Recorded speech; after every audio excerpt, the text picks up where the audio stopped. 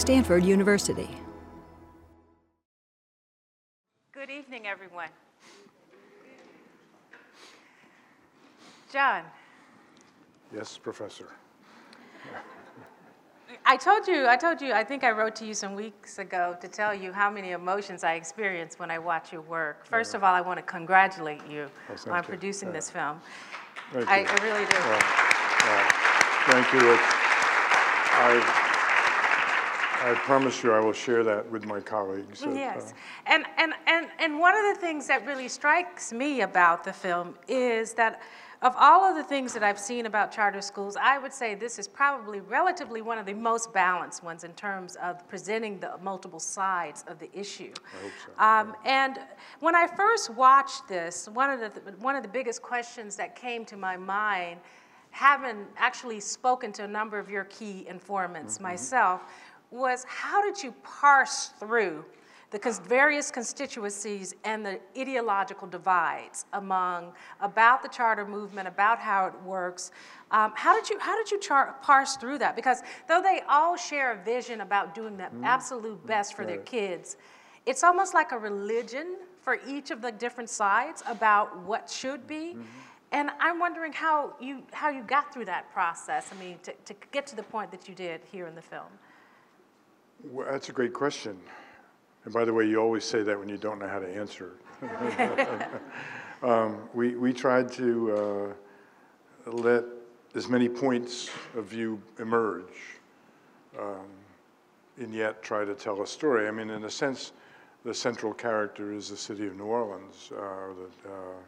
And so we tried to stay true to that thread of what happened. And we were there for a lot of it. Certainly didn't want to take sides. I mean, I think this is a film that, well, I don't know. I don't think anybody's going to love it. Right. But I don't think anybody's going to hate it. Maybe some people hate it because we're not totally against this or totally for this. My hope is, I guess, that it will be criticized by everybody. Right.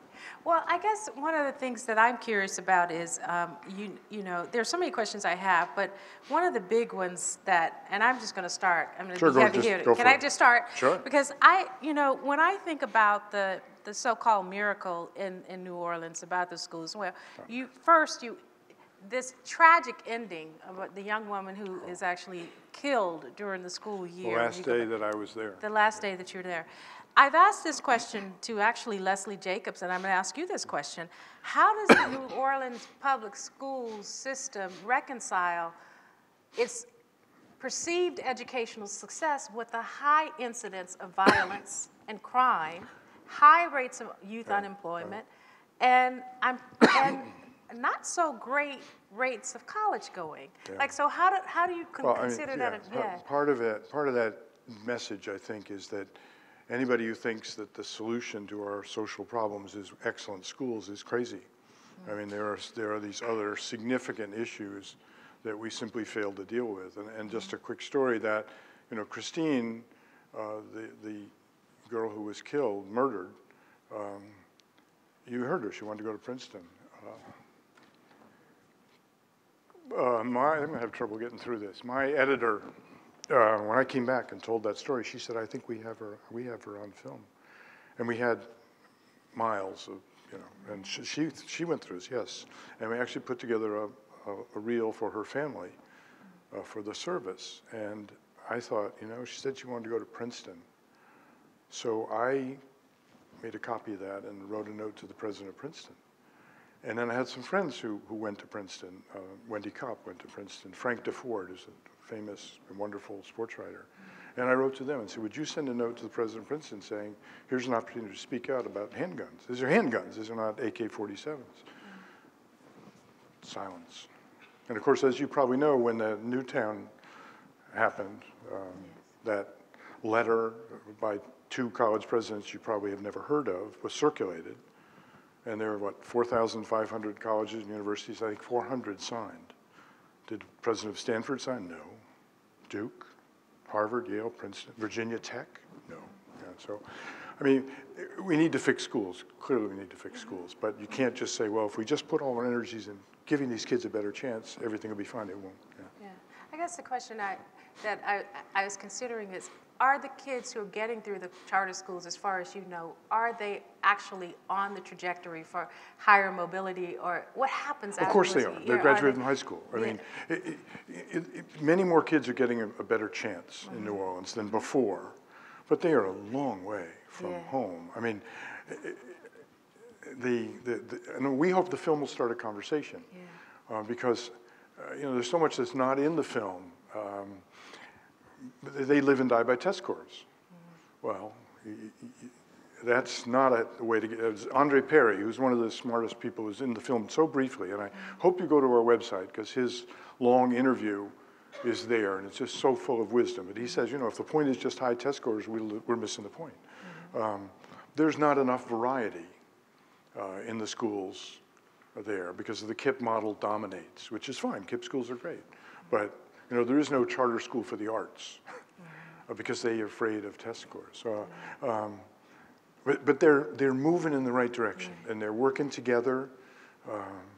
And as Paul Vallis said, you can't undo this. Now, that is not necessarily true. The governor of Louisiana pushed through legislation to allow 40 different agencies to authorize charter schools. Well, money changes hands when you authorize charter schools. Well, what is that going to bring into the mix? So if you start lowering the bar and let, you know, lots of people run charters, you could lose the whole thing. A nice thing that one of the emotions I experience is the feelings of hope and the aspirations. You're feeling the aspirations of these kids, and I really appreciate how you also center the voice of youth in this film in many ways. Those two kids are so wonderful. Brittany and Bobby. And Bobby, you know, their life intervened with Bobby. His girlfriend got pregnant. He did not run from that. He's, you know, we're still in touch with both of them. And Brittany has a shop. You know, I mean, how great is that? But right. Given that the aspiration is perhaps to become almost 100% charter school district, the only one in the country, what do you think the district will need to do? What will New Orleans need to do to be able to treat the population of all school-age children? Well, you know, that's a great question because they did not succeed. I mean, you saw Clark. You read the credits. That's why I wanted the room dark during the credits because there's a lot of information. Clark didn't finish high school. They never solved that problem. Those kids who were going to that Booker T. Washington, that sort of prison-like school, they just aged out. New Orleans never solved that. Did you notice the math problem on the board? Yeah. I mean, was 2 over 4 and 3. I mean, that's high school. These kids are 17, 18. I mean, they have been failed for so many years. And New Orleans didn't figure that out. Now I spent a lot of time, it's not in the film, but I spent a lot of time in elementary schools because my own view as a reporter for 39 years is that it's getting to close to 40, is that all kids want to read and almost all kids can learn to read in first grade. And we found that happening in a lot of schools. And so you do that, you will not create those handicapped kids, which is what happens now. We just create all these handicaps, and then we label them and blame them, and you know, we can do so much if we invest early. James Hickman said to education writers today at lunch, you know, invest early. Well, what about the kids with the special needs? I mean, presumably the population of students includes the kids who are high achieving, the kids who are average. I mean, despite what some people think, some kids will have to be average. I mean, you can't have above average without average, right? And you're going to have kids who struggle, who need different kinds of pedagogical tools, who may need special attention, more time. How do the charter schools, if the ultimate goal is to become a 100% charter movement, how will they address that question? That's like the million-dollar question for me. Yeah. I think one thing ought to be really clear from watching this film. It is a city with 42,000 kids. The idea that charter schools are the solution to America's education problems, that's just plain stupid. I mean, even it's clearly working in New Orleans, but that's, as we said in the film, it's hard work, it's time, it's integrity, it's high standard, it's learning from mistakes. You read David Kerp's book about Union City, and those are the same things that are working in Union City. They don't have any charter schools. They have schools where the principal has a lot of authority. You know, it's interesting. I've been reporting a lot about Michelle Rhee lately, and she required her principals to sign contracts, guaranteed test scores, which nobody has seen, but I think I'm about to get. And I was talking to my wife, who's the school principal, and you know, sort of, what kind of contract would you want? If you're going to give your principals authority, you then should have a contract, right? Some sort of deal. And it seemed like that's the perfect opportunity to let everyone know what you value. If you just have a contract which says you're going to get your test scores up, that's one thing. But if I were the superintendent, you're my principal, I would say, okay, we're in a contract. I want these measurable items, 45 minutes of recess every day, art and music 3 times a week, no more than 5 days of test prep, 4 weeks minimum of project-based learning, and I want your data on teacher attendance, pupil attendance, truancy, and test scores. Those are the 9 things I value, and I want you to sign it. I mean, New Orleans could be, the charter schools are not going to solve the problem, but if you empowered principals and made clear what you value, things that you can measure, I mean, you could move in the right direction. But anyway, I'm sorry, that was a bit of a digression. Well, but you did plant a seed, and I have to ask the big question, because it is something that I've been thinking about. You introduced the name of the former DC superintendent chancellor, what she called Michelle Rhee, and it does beg the question, when we think about these success stories around the country, the miracles, the kind of exponential rise of achievement outcomes, right? And we've been duped by Atlanta. There are allegations now about DC. Yes, I've heard that. Yes, of course you know. That's what I was saying.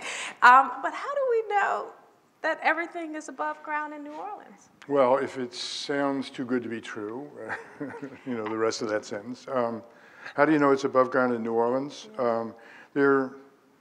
Well, I guess you might say maybe you don't, but it's pretty carefully monitored.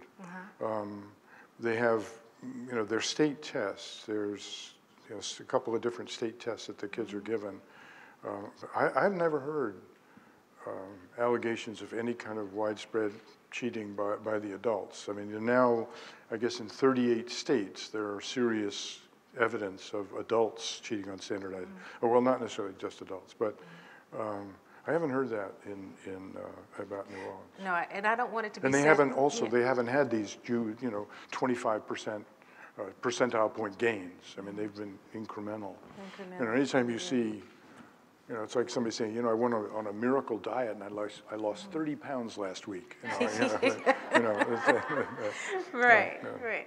I rather than, and certainly I don't want to in any way and suggest that New Orleans is not.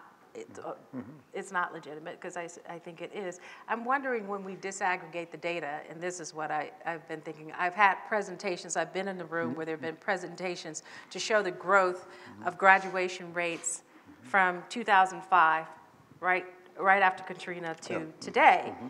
And it looks like really impressive results. But what it looked like is that there was the kind of just the aggregation of the really high-performing schools, meshing it with some of the schools that were lower performing, and then when you mesh them together, you bring the average overall. Well, that's why we made the point. The point that a third of the places is still not working. I mean, it was an F minus. Maybe it's a C or a C minus. I don't know, but that's a lot better than F minus. But it's nobody is. And Patrick Dobard said, it takes a humbling spirit to say, I'll give up my power. And he had said, nobody from outside Louisiana seems willing to do that. I mean, I think people want to say, oh, it's charter schools. Let's just do charter. Charter school is like restaurant. It tells you nothing. You have to go have a meal. You get not even enough to read the menu. You've got to go have a meal or two. So now let me ask questions because it may seem like I'm asking critical questions. Let's talk about the things because I actually really enjoyed watching this a second time. So did I. But you know, I want to talk about the parent engagement part. But yeah, they haven't gotten it right. They haven't gotten it right. In fact, there's some record that they have. The BESI, the board, the state board that ultimately approves charters, has been less generous in granting charters that seem to have a whole lot of community connection. They've been more likely to approve a KIPP charter, you know, and they haven't more gotten it likely right. to approve a KIPP charter because of KIPP's performance. Well, I think so, because you know they're or maybe it's just I mean they have to deal with that. They have to deal with that. There's a lot of discontent in the community, and Teach for America. There were a lot of Teach for America teachers like Katie. We followed 7 Teach for America teachers for a whole year, and we did profile. I tried to raise money for a documentary, and I'd go to places, sources, and essentially they would ask the same question. They'd dress it up in fancy words, but the question was, is it all good? Meaning, we'll fund it if it's all good. Well, it's 7 people. No, it's not all, oh, okay, well, we're not interested. So, but we did profiles of all 7, and it's on the website. If you gotta take a look. Oh, let's see. Yeah, I saw that. Take a look because it's fascinating. Daniel's case is far more complicated than you saw there. And there was one other who had failed just as badly as poor Daniel. There was one who just got screwed by his principal. There were 2 who hit it out of the park. And there were a couple who are just average. Right. But they're interesting people, and they're trying their best, but they're experimenting. They're experimenting on kids. Yeah. For more, please visit us at stanford.edu.